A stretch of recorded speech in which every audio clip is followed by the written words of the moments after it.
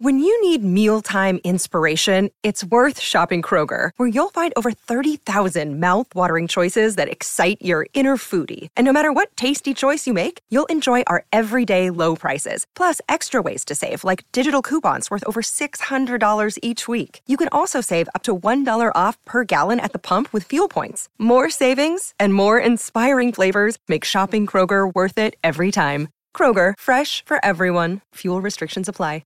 Hello, everybody. This is Marshall Poe. I'm the editor of the New Books Network. NBN listeners like to read books and buy them. So we thought we'd tell you that right now, our friends at Princeton University Press are having a remarkable site-wide sale. You can get 50% off books, including ebooks and audiobooks, with the code 50, F-I-F-T-Y, at checkout until May 31. You can save some real money on Princeton University Press books. I encourage you to go there and check it out. Welcome to the New Books Network. Welcome to New Books in Literary Studies. I am John Yargo, your host. In his new book, Inkface, Othello and White Authority in the Era of Atlantic Slavery, Miles P. Grier argues that Blackness in Othello and the texts that it influenced should be understood as deeply material, transferable, and unstable.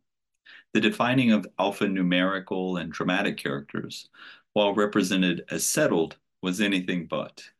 As Miles puts it in the book, quote, before the racial categories of high scientific racism were elaborated in the late 18th century, a functional white interpretive community was being forged through the shared exercise of interpretive authority over inky Black figures. The stage, Miles writes, offered a place in which control over symbols and their interpretation could be celebrated as if it were already a fait accompli rather than a tense, ongoing battle.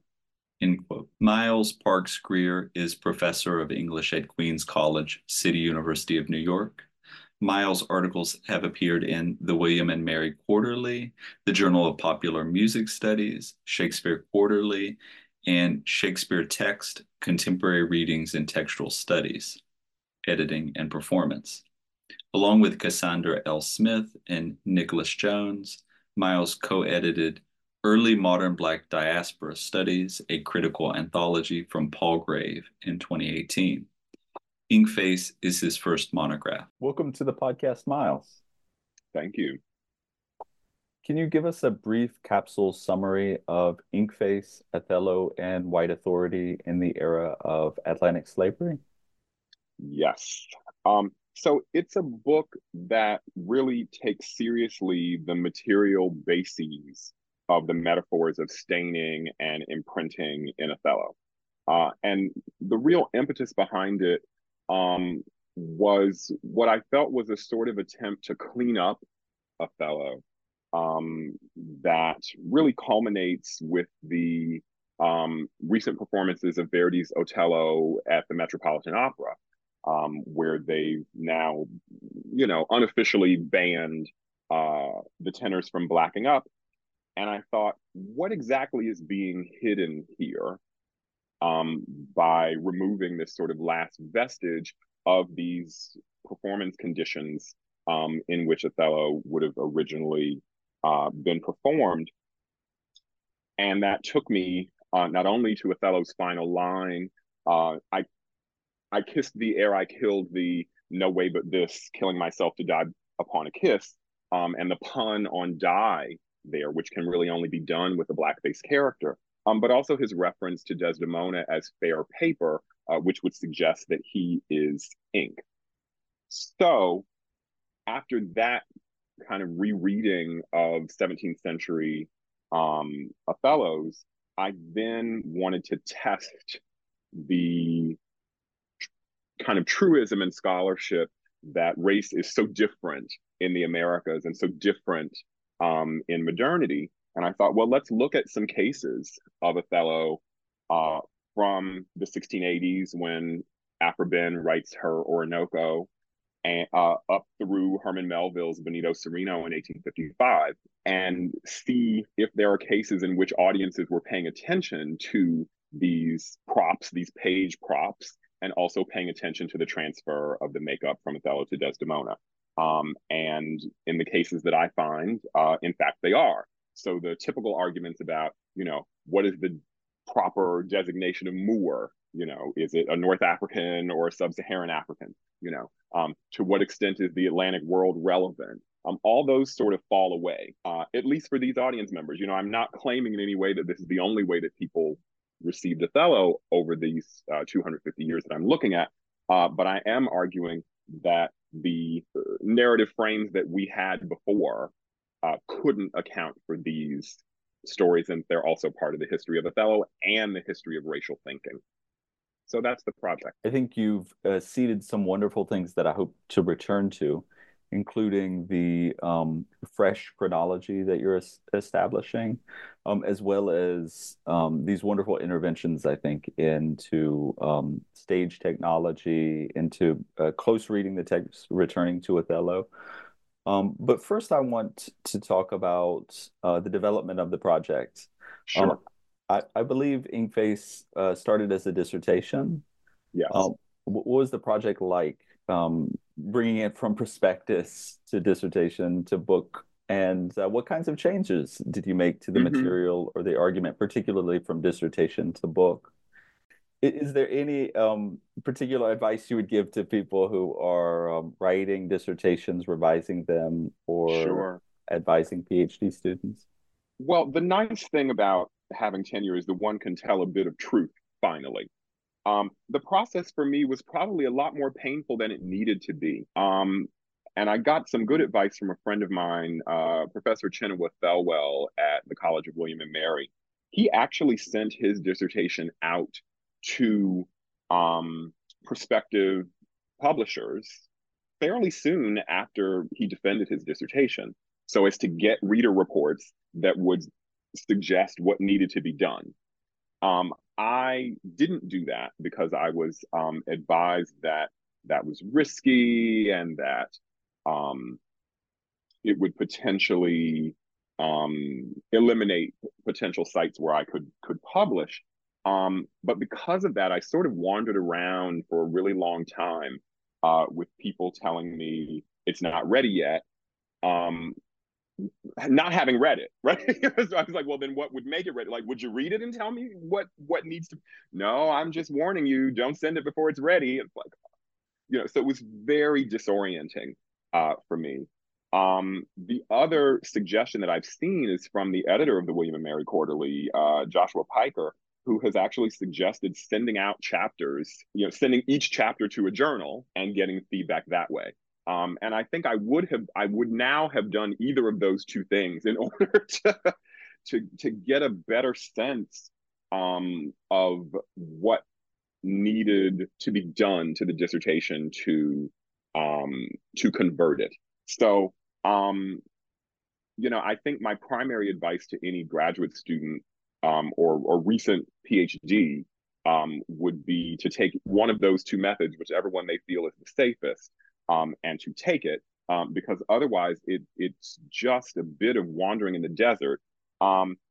What happened that sort of saved me was that three members of my field, Patricia Akimi, Mario DeGangi, and Will Fisher, cornered me at a conference and said, "We are forming a reading group for your book manuscript." And I said, "Oh, we'll exchange writing and I'll read some of yours and you'll read some of mine." And they said, "No, this is an intervention. We want you to remain our colleague. So we will do this amazing service for you." And they did, and it's a tremendous gift. But even then, I still felt a bit lost because the question of selection, of what can go in this project and what should be part of another project was very hard to answer. And sometimes I'd say to Will, "This chapter is already too long, but I feel like this other piece needs to be in there." And he'd say, "Yeah, I could see why you'd think that." I'm like, well, at what point does it end, right? So yeah, I mean, I think because the project is somewhat imaginative, by which I mean, it's not a period that is recognized, right? I took the period out of the title, but it would have been 1604 to 1855. That doesn't correspond to any kind of period designation that we've got. It's transatlantic. It's about epistemology, but also about, material texts and also about performance, so it's sort of straddling a lot of different areas and trying to bring them into conversation. And that made it more difficult to get a handle on. So for anyone who has a project like that, I guess what I will say is have great friends, which I did. And eventually there does come a time, I don't know how to, when Hamlet says, let be, I just sort of said, okay, I'm out of time. and this is what the project needs to be. And wait a minute, actually, I think I kind of like it this way. So, I mean, I wish, John, that I could be more precise. The project is probably 80% different from what the dissertation was. It's significantly rewritten, but I can't say that it was that systematic as I went along.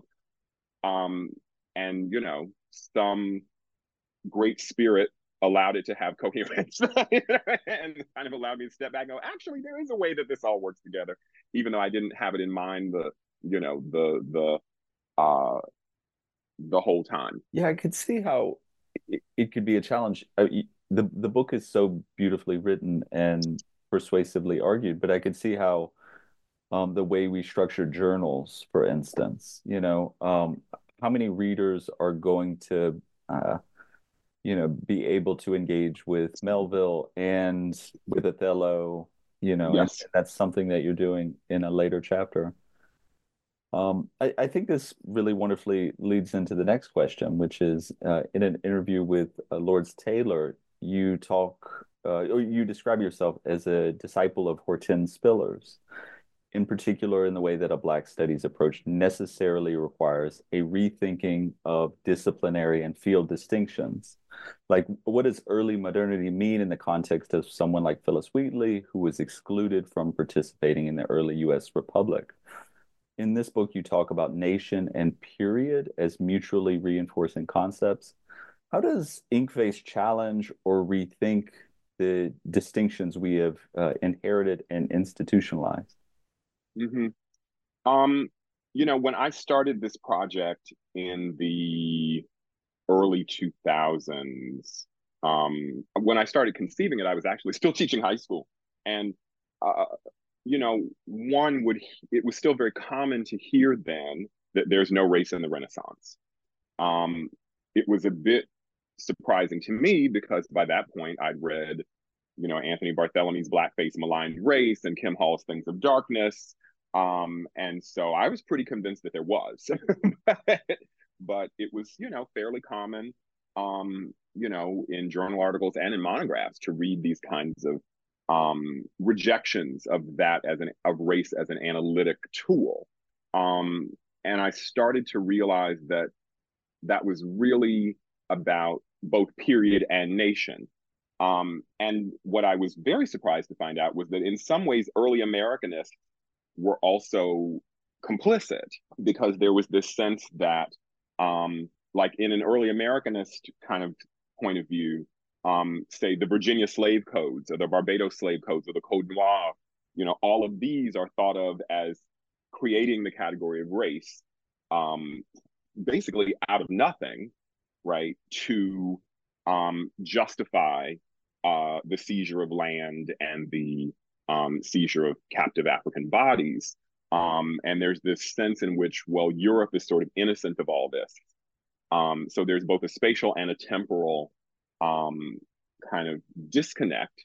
And so I think that what this project allowed me to do, say in the chapter on Abigail Adams, is to follow some people who are crossing geographic distances. So Abigail Adams sees Othello in London, and so we're pulling her out of the kind of early American context in which she'd been read and interpreted, and making her think about race while being a tourist and a diplomat in a kind of rejecting metropole. So that really, the Hortense Spillers element of it, she has this amazing statement that she makes in the intro to um, her collection of essays, Black, White, and in Color. And in that intro, she says that the point of Black studies is not just to put the adjective Black before some other kind of methodology, Black post-structuralism or Black anthropology or Black whatever, but to go into that formation and find out why, in order to consolidate itself, it had to exclude Black from its thought processes. So for me, in Inkface, it's not Black in terms of people of African descent. It's the Blackness of Othello's makeup has sort of been wished away. Oh, we didn't mean it. He's just a Moor. That's always meant to be tawny. Shakespeare just made a mistake. You can totally perform Othello without the dark makeup. It doesn't matter. It doesn't matter. It doesn't matter. And so for me, in that sort of, it's a gesture that's in the spirit of Hortense Spillers, to sort of say, well, there's something messy and gummy and sticky that if we bring it back into the discourse, it really potentially changes everything. So I didn't get to Phyllis Wheatley in that, but I covered most of what you asked. And I think we're already seeing this in some of your answers, but threaded throughout the book are these fresh, wonderfully insightful readings of scenes in Othello, usually through a kind of performance-based question. Then you leverage this framework to get at the character economy, to enrich and expand our understanding of that question. Let's begin with one of those first questions.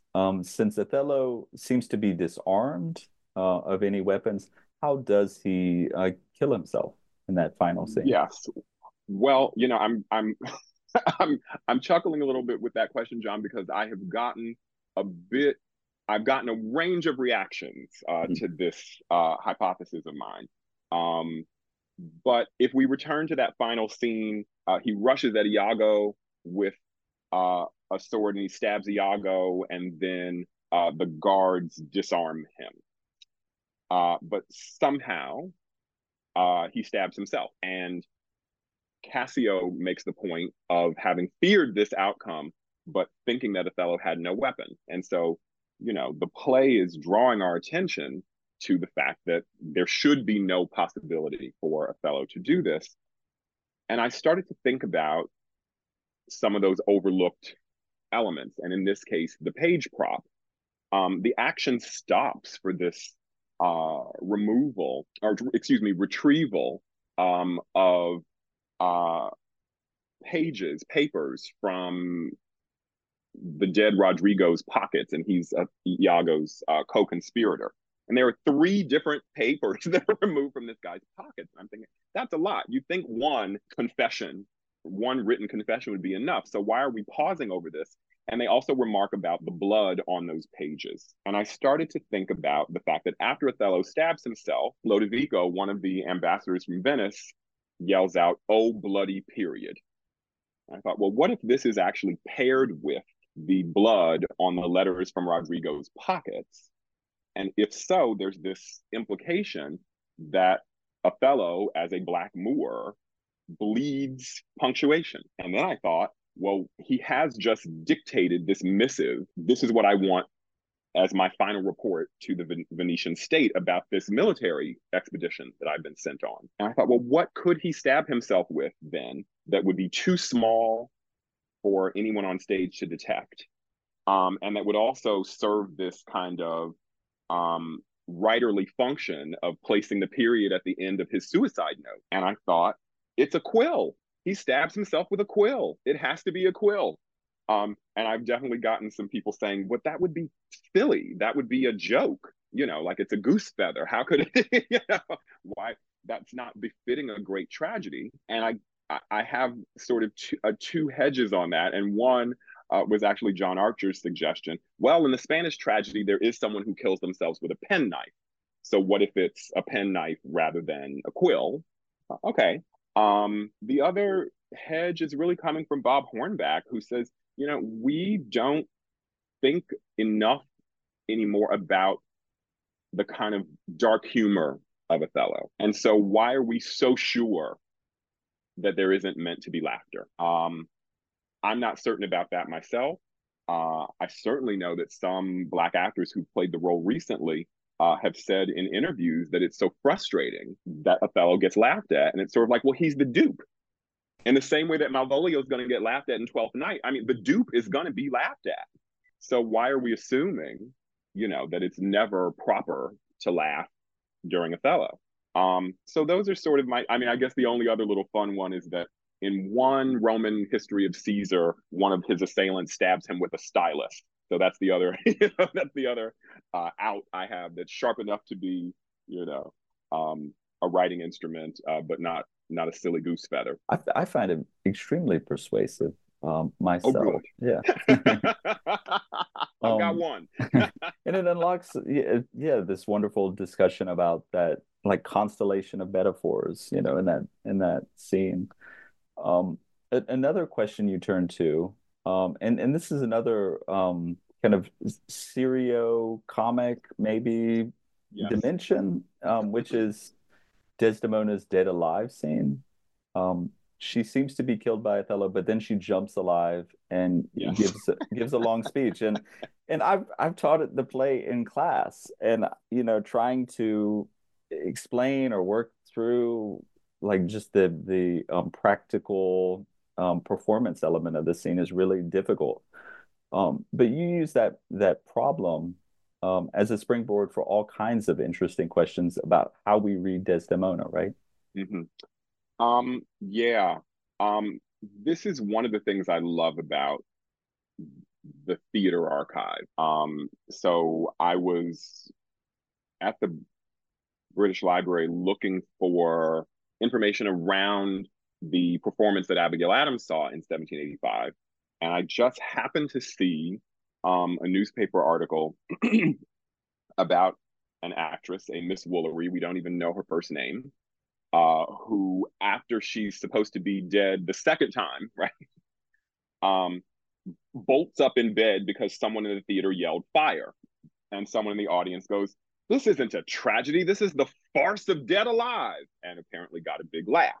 And I started to wonder, what if it isn't his response to her bolting up in bed, but his response to the fact that this is like the third revival? And what if we take seriously the fact that, she does seem to pop up like a jack in the box a few times.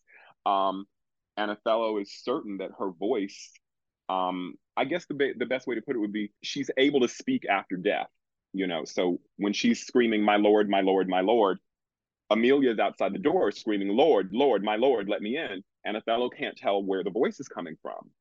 So that's the first time that Desdemona's voice seems to be coming from a source that isn't her body.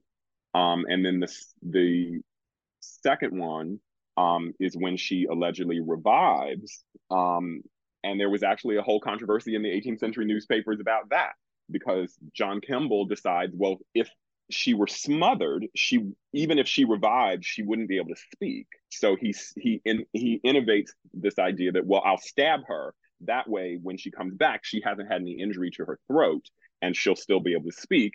And then, the theater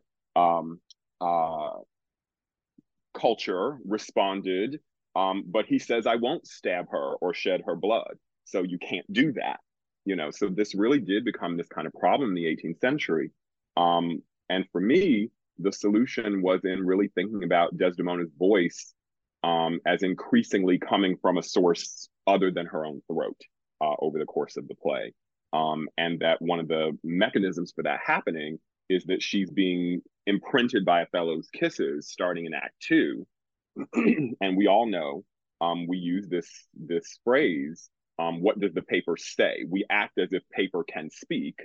And if she's being called fair paper and she's being, increasingly covered with this ink from Othello, then she does have a voice, but it's alien to her. It's not emanating from her own agency. So that seemed pretty interesting to me. And I think the coolest part is, for me, finding out that I'm not this crazy person with these wild theories, but that actually there are people in the history of this play that we haven't listened to who also got snagged on some of the oddities of this play and some of the kind of inconsistencies that we've smoothed out because they best befit one of the four great tragedies and our idea of what a Shakespearean tragedy, should be. That's wonderful. It unlocks so much about the structure and flow of the play. Just sort of thinking through moments like that. How do you actually stage it? Which I think, as someone who is more engaging with it on the page, Mm-hmm. is a little bit less intuitive for me. Mm-hmm. Well, if I can quickly say, that's Tiffany Stern and Simon Palfrey have this great book about Shakespeare in parts. And it really taught me how to think about dialogue as overlapping, and in a way that you don't see it when you pick up any of the wonderful editions that we have, be it Folger, Arden, whatever, just the way things look on the page, it looks as if people are taking turns and speaking sequentially. But if you start thinking about theater and cues, if a person has a repeated line, the other actor is thinking that they've heard their cue, but they haven't because the person's going to say it 5 more times. And so now you're getting crosstalk, and other things that don't suit our sense of the precious Shakespeare, where you must hear every beautiful syllable. It's sort of like, no, actually, he's sort of like, yeah, that's going to be a throwaway moment, or that's going to be a noise moment. And how is that theatrical instead of the great soliloquy that must be heard in its entirety? That's a kind of cool thing to find out. Yeah, that's wonderful. Hey, it's Kaylee Cuoco for Priceline. Ready to go to your happy place for a happy price? Well, why didn't you say so? Just download the Priceline app right now and save up to 60% on hotels. So whether it's Cousin Kevin's Kazoo Concert in Kansas City, go Kevin, or Becky's Bachelorette Bash in Bermuda, you never have to miss a trip ever again. So download the Priceline app today. Your savings are waiting. Go to your happy place for a happy price. Go to your happy price, Priceline. Both questioning the stateliness of it and also thinking about how performance puts pressure or doesn't put pressure on the individual word or phrase, And yeah. I learned a lot from your interpretation of Orinoco. In particular, you ask us to reflect on the materiality of Afroben's proto-novel prose narrative, within the context of Ben's debts to the Othello story. You have this wonderful passage in which you memorably describe Ben as a diva whose Orinoco is like, quote, an answer song from an R&B girl group, end quote, speaking back to the Shakespearean source of inspiration. How does Orinoco take up and riff on the Moorish stories that were so popular throughout the 17th century? That was a fun chapter to write for exactly that reason. I had been raised on scholarship that I admire greatly. I want to note that really thinks of Orinoco as this sort of emblem of bad white feminism, because according to that mode of reading, Ben has a kind of rivalry with Emma Wenda, the African heroine, and she basically does her dirty, doesn't back her, and really betrays her to the colonial authorities during the slave revolt in Suriname and all this other thing. And I thought I reread the dedication where Ben says, you'll have to forgive me if Orinoco doesn't cohere. It has these faults of connection, and I'm sorry, but I didn't rest my pen a moment for thought, she says. I thought, now, Alfred Ben is a very skilled writer. There's no way, So what if this is sort of shade about the faults of connection? I mean, we've talked about this for decades, in Othello. The double time scene, like, how is it that Othello thinks that Cassio and Desdemona could have slept together? When could it have happened? There isn't enough time, and, all this kind of thing. What if the incongruities and improbabilities of Othello were actually very apparent to her? And she says, okay, I'm gonna write an imitation of this, but I'm going to attempt to save the heroine, in the sense that, not save her, but allow her to be victorious in a genre in which she must die. I had to rephrase that because one of my students this semester said, I'm sorry, I don't see it. She dies. I said, well, it's a tragedy, so she has to die. But the difference is that Imawenda, having already been Black all along, can't ever be stained by Orinoco, is one way in which she's victorious. She calls for her own death, unlike Desdemona. And the she's tattooed, here's our Inkface moment, she's tattooed with flowers. And I thought, oh my God, she can't be deflowered because she's permanently marked with flowers. And that's why she's the only, well, that's why she's this unique Black female figure in the Atlantic slave trade who can't be violated sexually, and Ben has these little passages where these white men approach her and they're so sure that they're going to take her and they don't know why, but they wilt. They just can't go through with it.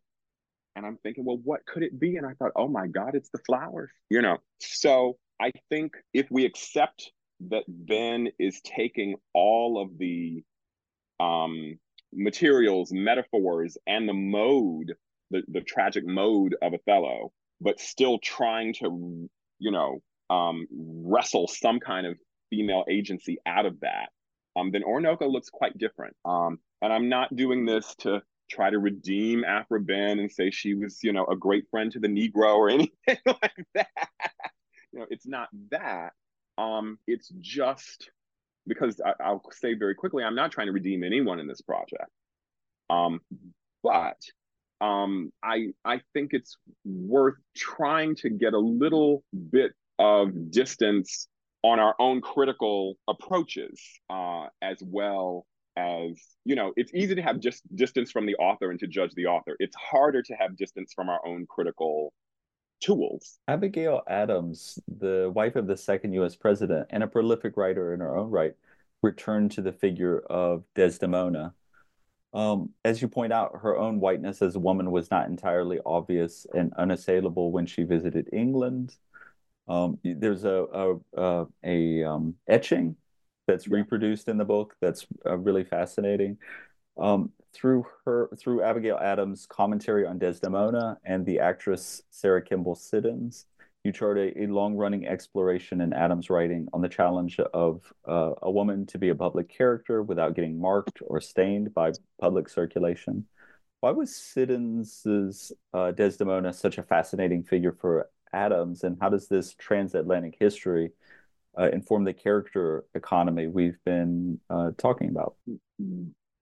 I feel a little bit like a broken record, but maybe it's just because I enjoyed writing. I really did enjoy. I mean, I know I said earlier that it was painful, but I learned a lot along the way.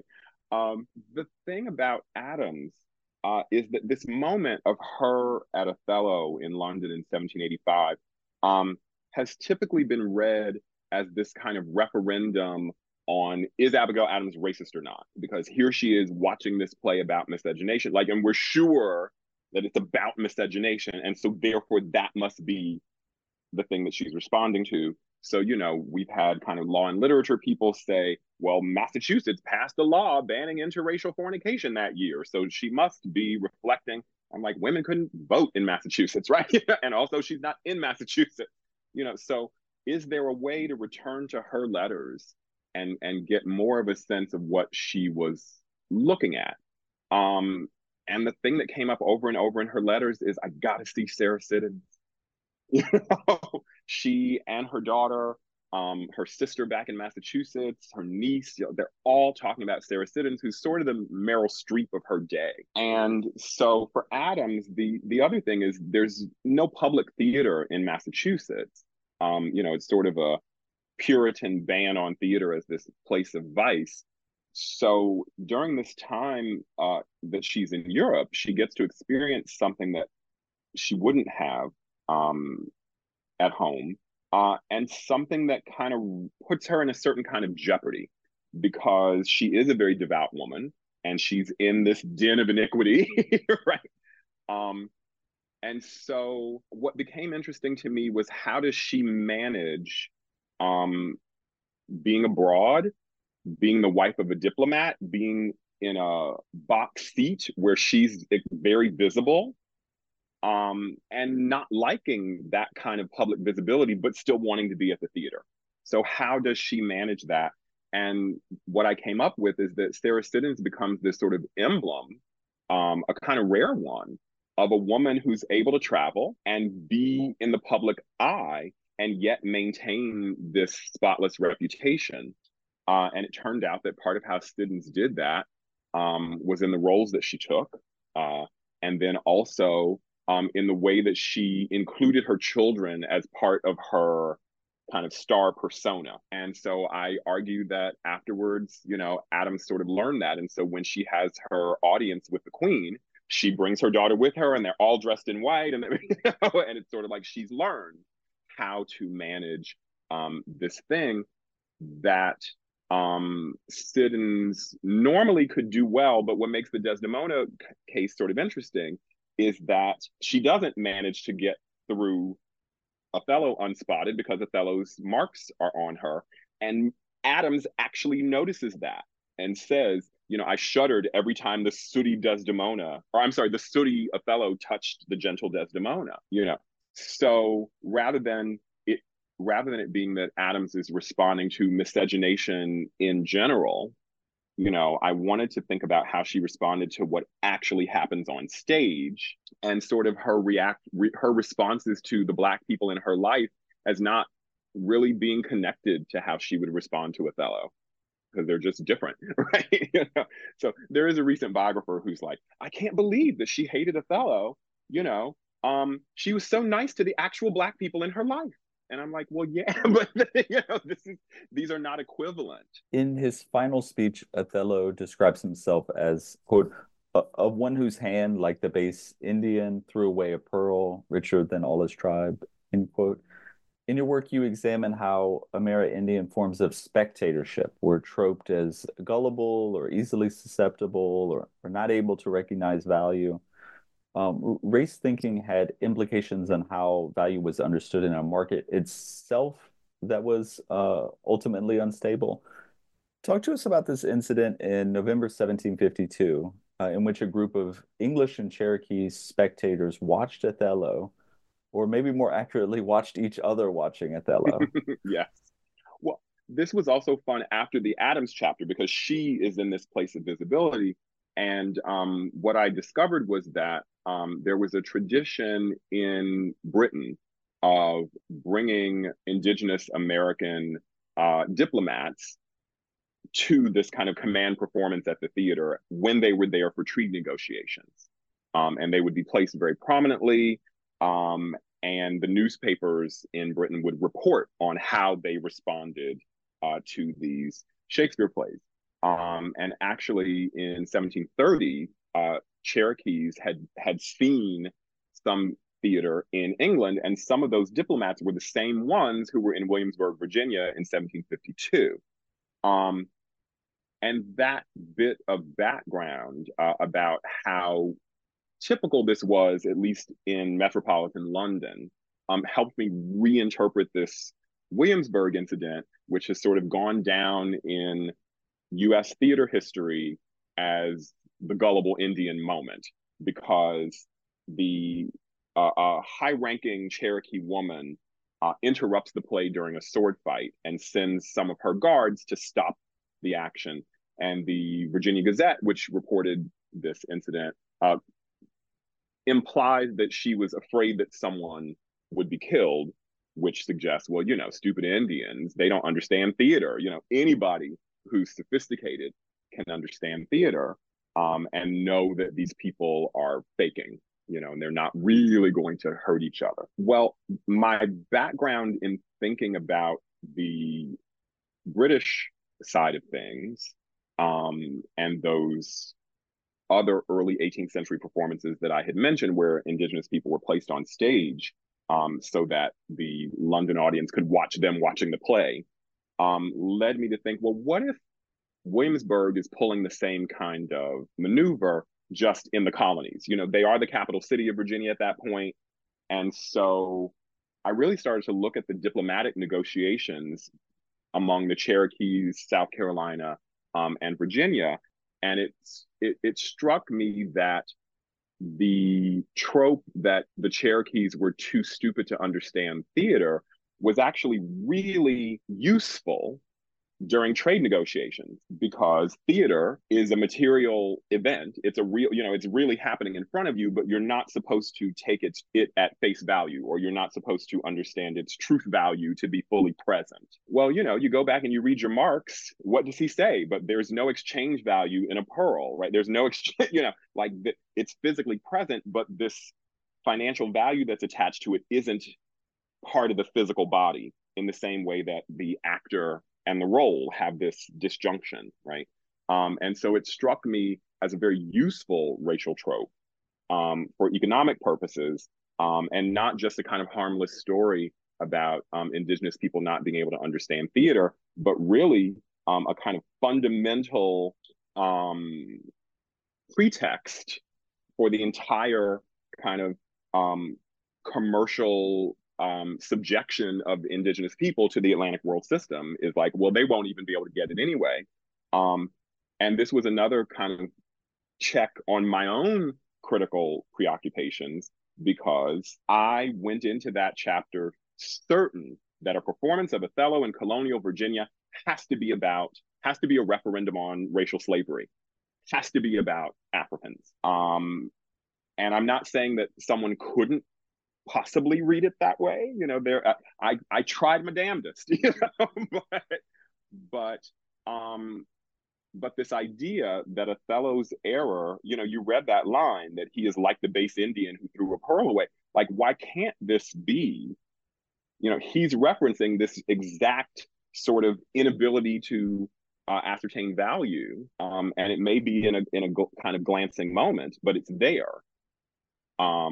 And that wound up really opening up a whole new avenue of thinking about this moment than I would have been able to get if I had looked only at Africans and literacy, which was my initial plan.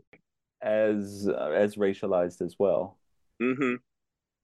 Well, that's why he gets laughed at. I mean, we're back to these Black actors sort of saying, I have tried to, we know these other things about Othello, right? That he's of noble blood, that he's an aristocrat, right? That he actually in Act One seems to think fairly highly of himself, right?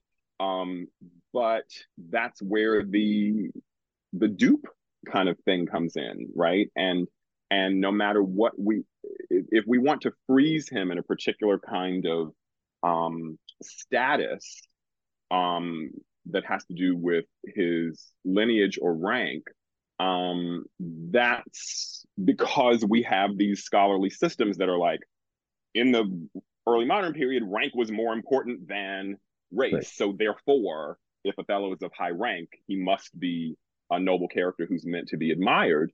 And it's sort of like, well, we're not paying attention to the makeup and the transferability of it, and we're also not paying attention to the fact that maybe racial systems wouldn't have been able to survive if they were that inflexible. If rank automatically meant you were exempt, so it seems more likely to me that, well, if I can't defeat you, then I'll acknowledge your rank. And if I can defeat you, then you're just like the rest of them, And actually, Orinoco is really good for that, because that's the whole subtitle, Orinoco or the royal slave, so there is a way that those two can get conjoined. Your final chapter is on Melville's Benito Cereno, drawing our attention to the fact that Melville saw a blackface production of Othello and the themes of mutinous and mutiny in Melville's text. How did the event of the Haitian Revolution trouble the white interpretive community's confidence in its ability to read Black bodies and to exclude itself, that is the white interpretive community, from being read?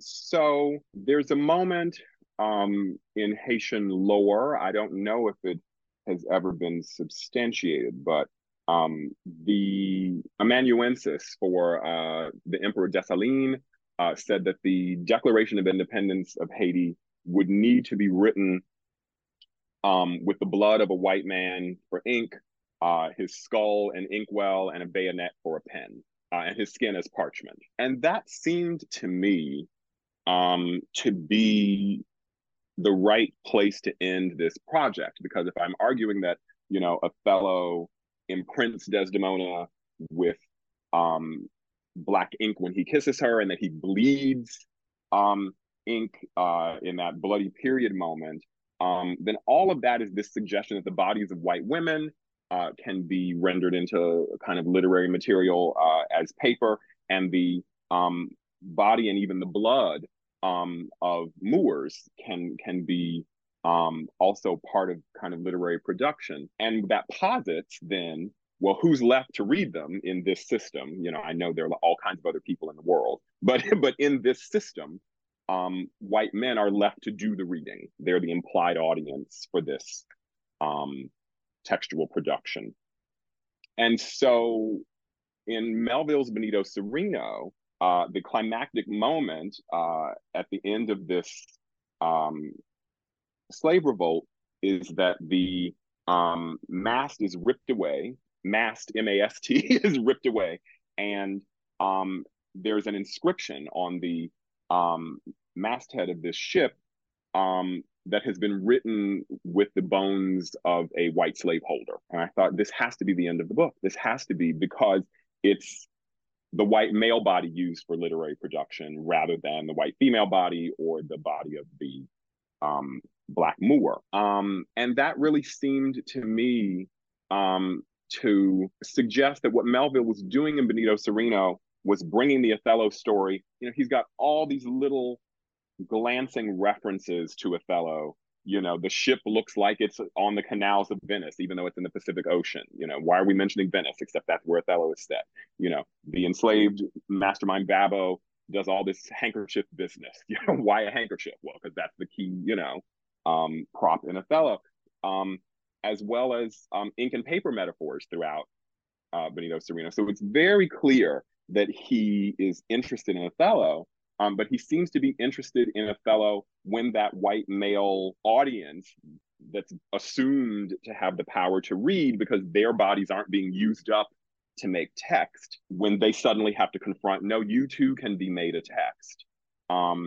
And what's sort of fascinating is that each of the white men, when they're asked to look at this inscription that's written with the bones of this dead white man, they all turn their heads and look away. No one will look at it.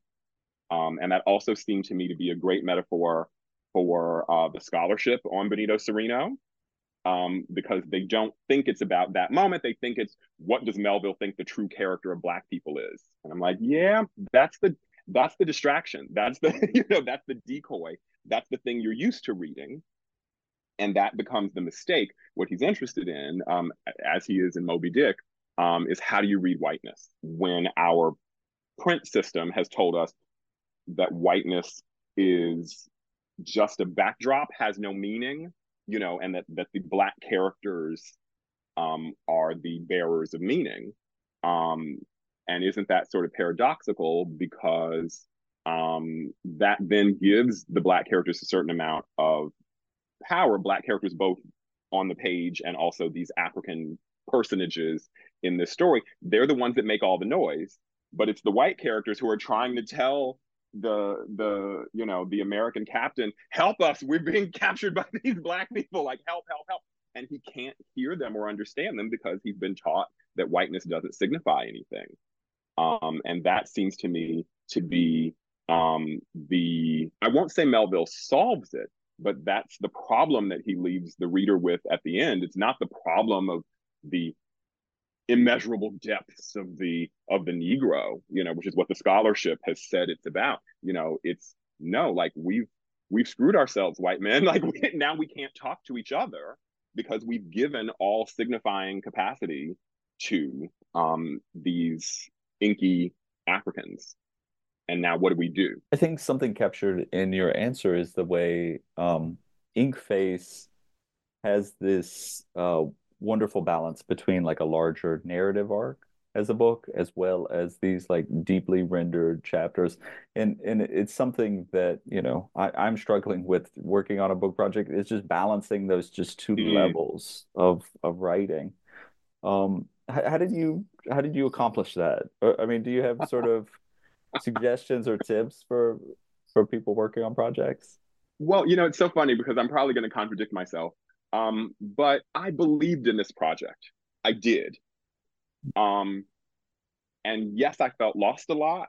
Um, and you know, sometimes I felt it wasn't archival enough. Sometimes I felt, well, gosh, this is too archival. You get the point already. That's 6 examples. Do I, like, Right. sometimes I thought it was too literary. It should be more theater history, like it all. But in the end, I believed in the project. And I kind of always had. And the structure of the project, I always knew it would end with Melville.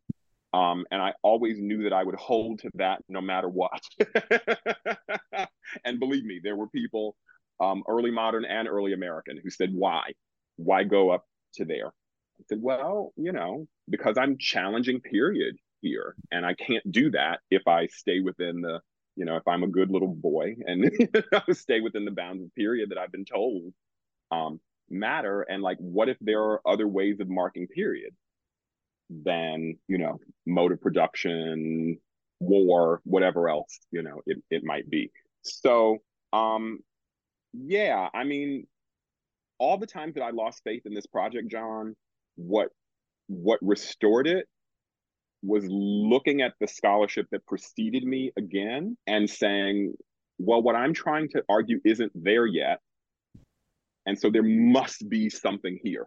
Because if there weren't, someone else would have said it better, left no meat on the bone for me, but I kept saying, no, there isn't anyone who's quite saying this yet, which is not to discount that, Ian Smith has talked about Hamlet's inky cloak, and, Kim Hall has, an excerpt about, in her chapter on the sonneteers, about the metaphor of ink. So, there were people who, but that was perfect, right? Because it was like these people I admire had seen something, and now I was going to really try to give it its due.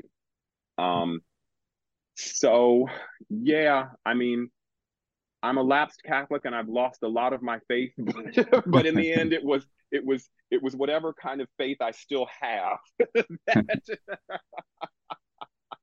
that. And I want to return to something you sort of gestured at earlier with your answer on Afroben. And I think it's something that you raise towards the end of Inkface, which is that some of the discussion in pre-modern critical race studies has been around indicting or acquitting various writers as individual racist or writing racist texts. Can you talk to us about the paths not taken, or the ways in which that sort of orientation has diverted from a more systemic analysis or a more structural analysis? Well, that's a tough question, John. I think I wouldn't say that the kind of scholarship that I was reared on, Barthélemy, Hall, Hendricks and Parker, was about indicting. But I do think that, so it's not so much that I would blame the founders of the field for this tendency, but I do think when it gets translated into the public realm, the question that gets posed to me is, well, was Shakespeare racist or not? Because then there's this great fear of like, well, then should we stop producing the work? Am I, it's always a white person. Am I, personally racist if I enjoy the work?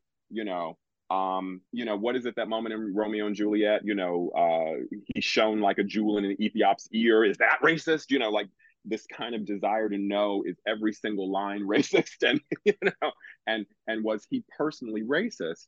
And I guess for me, the issue is that really distracts from what I think is a larger issue, which is, I'm trying to think of the best way to put this. I know how. Okay, so did you see American History X? Yes, yeah, I did. Okay, Yeah. What bothered me about that movie was that Ed Norton's racist father, Yeah.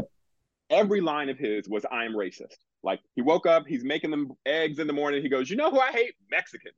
And I'm like, can't a white racist make some eggs without saying an anti-Mexican slur? It's, like, there's this sort of sense in which the racist must be filled, like Lady Macbeth, from the head to the crown, like, must be filled with racism at every moment. And I thought, no, racists they make eggs. They, in the case of that character, they beat their kids, or they do, or they love their dog, or they have other things they're thinking about. And so what's intriguing to me is that whether the individual person is racist or not, the structures of racial oppression, violence, and exploitation can continue. And so by keeping the focus on kind of a jury trial for each individual, sometimes I'm like, this is a stall tactic. We're literally going to have to go through every individual white person, not only living now, but also in history, and do a full trial for each of them, and, establish whether their intention was racist or not, which is actually the U.S. Supreme Court's quantum now. It can't be what's the impact of a law or a policy. It's, was it, composed with racist intent? And that's a very high bar. So it just seems to me that particular approach is a stall tactic, first of all, because I guess that's the really fun thing, John. Like, what if we had a world in which the individual could be racist and the object of racial violence still would not be harmed? Like, that could be created, right? Like, that could happen. I mean, we had a whole Occupy Wall Street movement that people claim was about class hatred. I don't think any of the 99% killed anybody in the 1%, right? So even if, I mean, it's of course not true that Occupy Wall Street was about hatred, but even if it were, nobody got hurt. Right. So, is it possible for us to create that kind of structure where, okay, I mean, that's that great line from Coriolanus, it's something like, "It is a poison that shall remain where it is and poison no further," or something like that, right?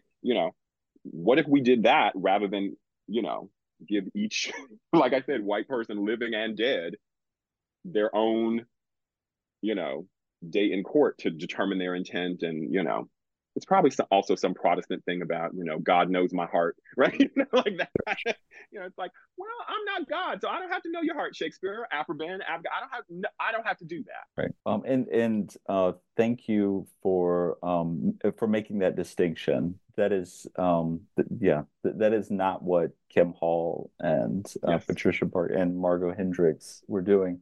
And maybe this is a good moment to pivot towards talking about one of your public facing articles. One of my favorite pieces published in a public facing venue in the Sundial, titled Kim Hall and the Mountain of Evidence. Can you talk to us about that piece? Sure. I was so glad to write that for Kim, because her impact is really immeasurable. And because it's not only, I mean, there had been books about race in early modern drama before, and they are praiseworthy. From Eldred Jones's Othello's Countrymen, I've already mentioned Anthony Barthélemy, Jack D'Amico, Anya Lumba's first book.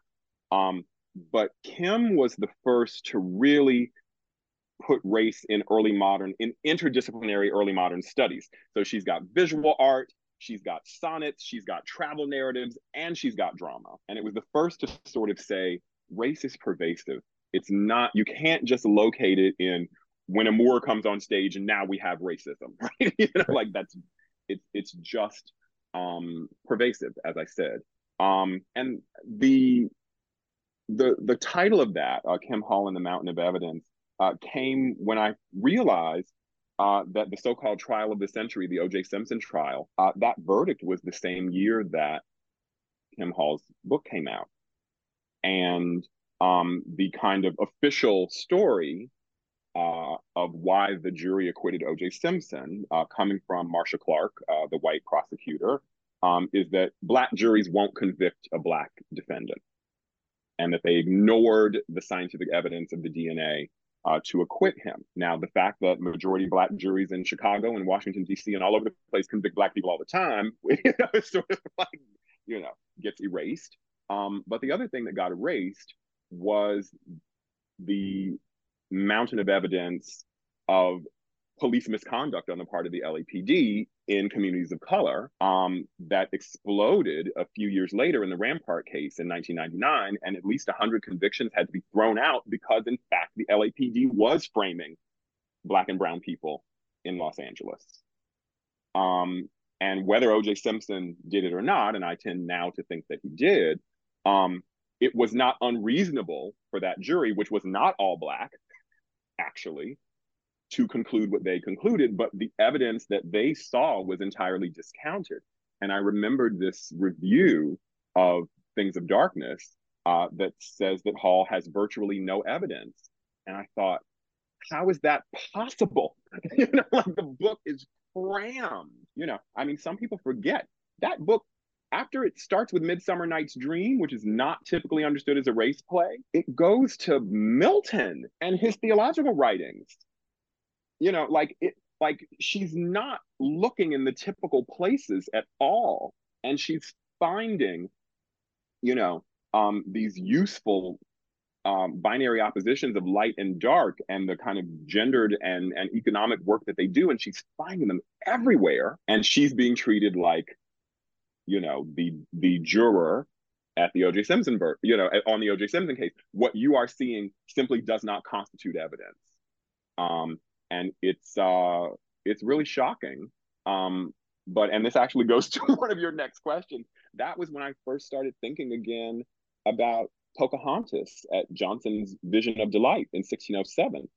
When we say, what did early modern audiences see? And that's supposed to be the barricade that keeps out newfangled, trans studies and race studies, and anything that's too newfangled is supposed to be kept out by adopting the supposedly monolithic mentality of an early modern audience. And it's sort of like, well, they're not monolithic, first of all, but even if they were, Pocahontas is sitting right there, and that makes a difference.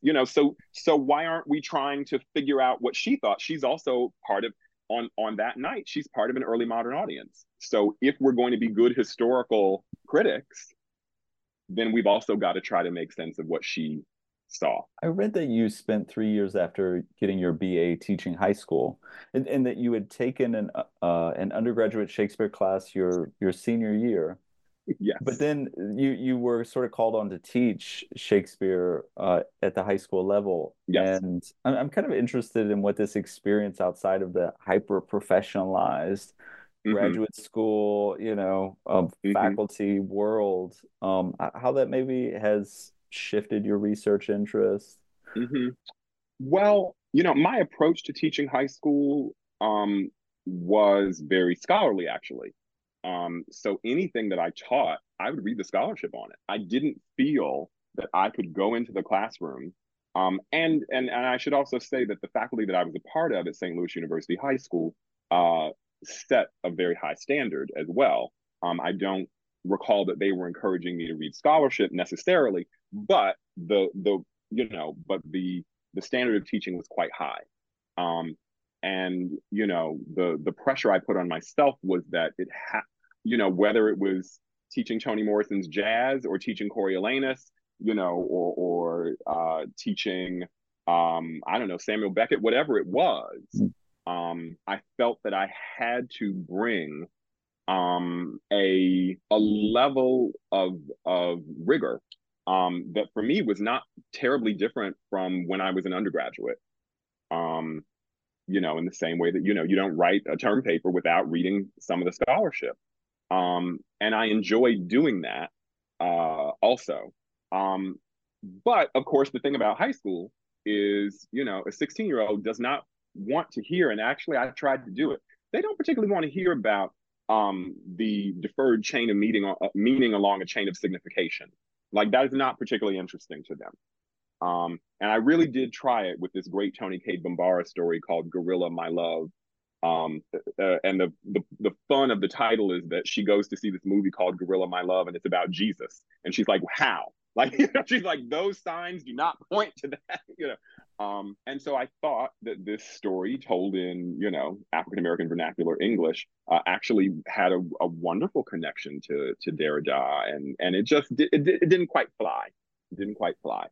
But I tried it. And so I felt, and not only did I try it, but I enjoyed the trying. And I think that desire to be able to switch registers and to always be able to try to bring something as abstract as deconstruction to a high school student, even if it doesn't work, is there a way to try to explain it, to try to make it something that can actually fit in your life and you can maybe do something with it? So that has sort of always stayed in me, that maybe that's part of my audience too, and not only an academic audience. Now, I don't know. It's very possible that I do some work in popular music studies, and some of my friends that are music journalists are like, you are such an academic, and it's all over every sentence that you write, that you don't write for the kind of popular press. And it may be true, and I may never be able to go back. I may have already crossed the river on that one. But I guess I kind of don't want to get too far from being able to have that conversation with high school students, and for that matter, with high school teachers, because that was a big part of my drive to become an English professor in the first place, is I actually wanted to have an impact on how high school was taught. And that's actually why I left high school teaching, is I was sort of like, well, I'm not having, as much as I'm loving the interaction with the students, there are some aspects of the teaching at the high school level that I can't influence because I don't have the leverage or the credentials or the whatever. But maybe if I'm writing the scholarship that somebody's reading before they teach high school, then maybe that, And I'll just add one other really quick thing. I think it would be wrong to think that scholarship doesn't affect high school teaching, especially when it comes to Shakespeare, whether it's Harold Bloom's Shakespeare and the Invention of the Human, Leslie Fiedler's The Stranger in Shakespeare, and of course his Come Back to the Raft Again, Huck Honey. These texts, even when they're not named, have profoundly shaped what people think is happening in Shakespeare. And so I wanted to be part of that in whatever way that I could.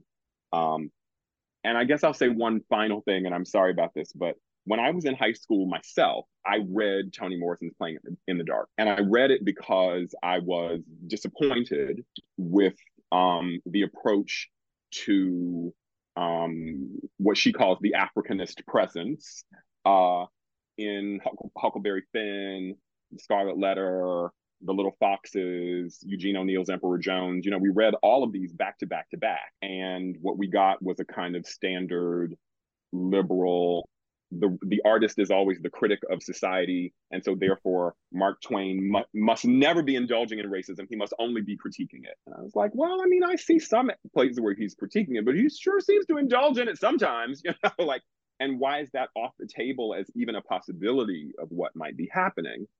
And so I read Playing in the Dark, and I didn't understand every word of it.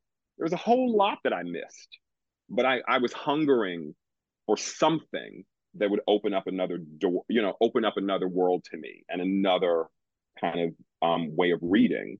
And so even if my book isn't pitched to a high school reader, I'm sure there's some dissatisfied kid. I hope there is, and I hope they find the book.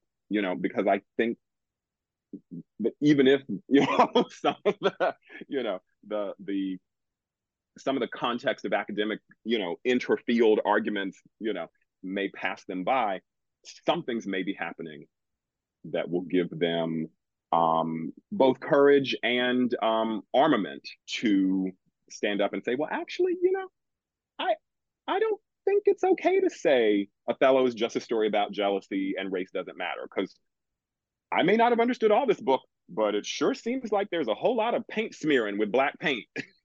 So it must be about color in at least one way, you know. So I'm very grateful for the time that I spent teaching high school. I think it has curtailed any tendency that I would have to go way off and be completely incomprehensible. And that just doesn't suit me. I like the interaction. I like the exchange. I like that spark when someone goes, "Ooh, I can use that." Good, then I've done my job. Yeah, I identify with that that detail that teaching sort of maybe broke you away from some of these reified language that we use in the academy. And it seems like this was just a deep part of your character, this sort of willingness to ask like autonomous questions, going back to high school, picking up, playing in the dark at that point. And I kind of think like, how do we promote this at all levels? You know, because I kind of think students come into the undergraduate level, we set sometimes the parameters of what kinds of questions they can ask. Yeah. And then at the graduate level, we do that too. And so how can we kind of encourage that? That's a good question. I mean, in my own classes, the paper topics are always open. And I'm not claiming that's a perfect solution, because there are students who really are begging me to like give me something to write on. You know, I am lost.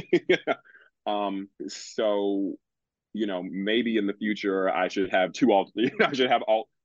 alternatives. Here are 3 topics if you can't think of something, and and then here's a free spin. But for me, that kind of intellectual freedom, I mean, you called it autonomy, it was so crucial.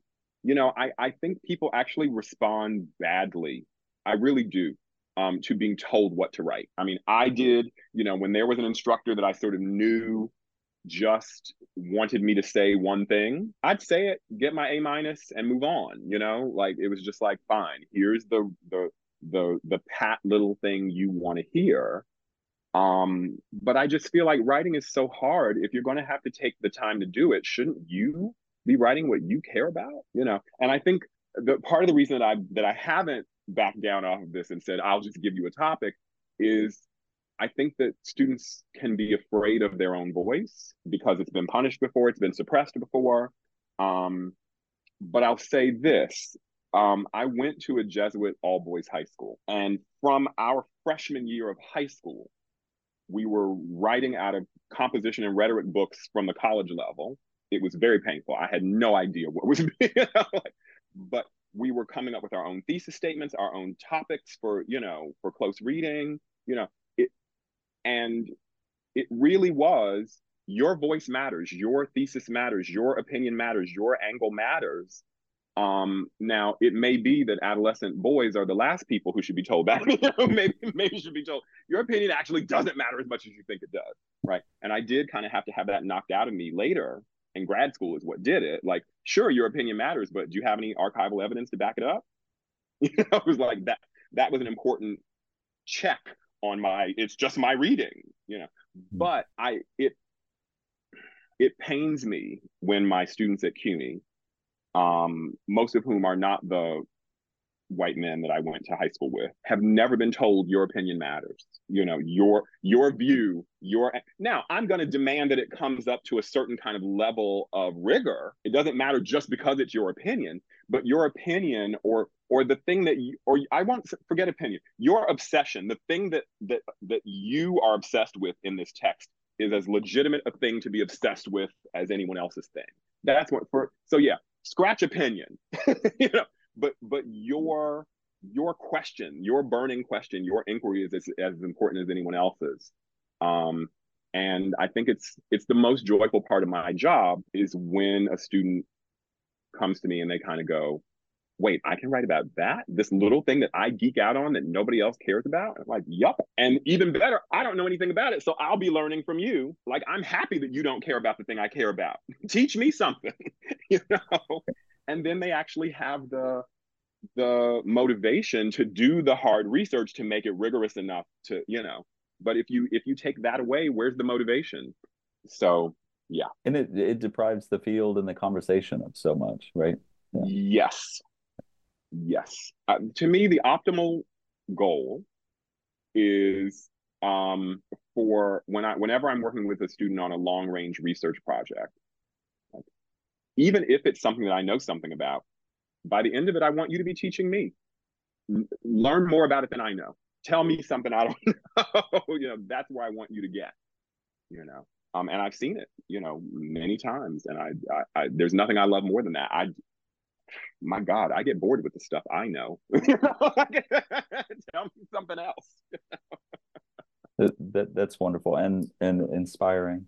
Now that this book is out in the world, what are you turning your attention to? A book project, an article, a hobby? I should be turning myself back to the piano, but soon. Maybe after this summer and the research fellowship I have this summer. But the next projects are going to be in early modern trans studies. I've been lucky enough to be invited into that community, which is tremendously welcoming and tremendously varied in its approach, and is especially awesome in that there's no kind of identity check at the door, like you must be this trans to be in the field. Like there isn't any of that. It's just, do you want to engage the scholarship and further the project? And it's really remarkable. So the two pieces that I'm working on now, one is about the dreaded term transracial, and I'm trying to look at white subjects in the 17th and 18th century who either refused to leave indigenous communities that they'd been adopted into, or ran back after they'd been redeemed. And I'm trying to imagine that as having the possibility of a kind of ethical rejection of settler colonialism, and therefore challenging what's become our truism now, which is that if you're white and you somehow reject it, you're deluded, or it's cultural appropriation. Like it's only to be condemned as a kind of denial of biological reality. And so we'll just find your parents like they did with Rachel Dolezal, and that will prove that you are white. And what seems to be being foreclosed there, like I said, is there an ethical possibility for rejecting or fleeing whiteness? And then second, are there processes of incorporation that communities of color have, so that it's not just I declare that I'm really Korean inside, but it's actually, no, Koreans get to decide. And I don't mean all Koreans, because you're never going to get people to agree, right? But that whatever pocket of Korean culture, or in this case, indigenous culture, that I might feel akin to, there may be some kind of way to match my ethical sense with their, procedures for incorporation into a polity or a nation. So that's one. And the other is looking at systems of social reproduction for enslaved Africans, specifically Igbo culture, because the way that that sort of Black approaches to gender, to ungendering from Hortense Spillers have sort of proceeded, is that gender belongs, the system of gender, the patriarchal system of gender, comes from the slaveholding society. And I think that analysis is outstanding. But the question is, for me, what about systems of gender coming from African ethnicities? And how do we talk about the shift in gender produced by the demands of production for a global market, the demands that enslaved people produce for a global market?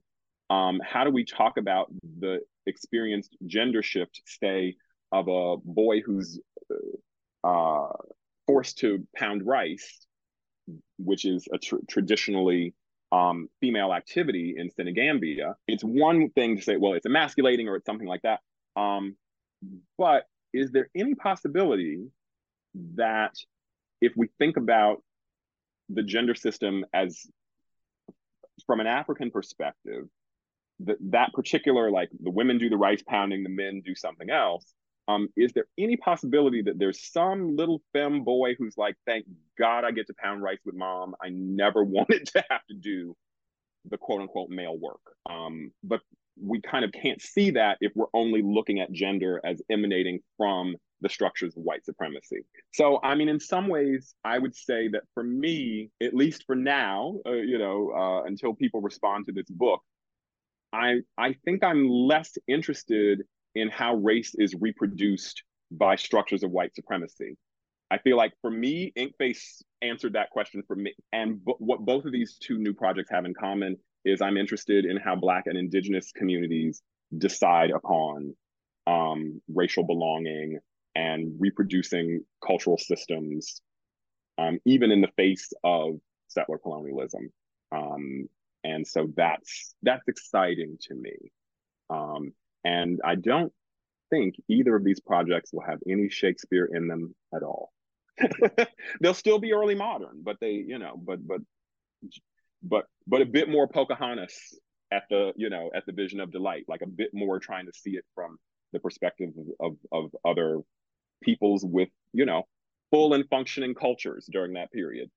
We'll keep our eyes out for both of those projects. Thank you for coming on the podcast, Miles. Thank you, John. This was really lovely.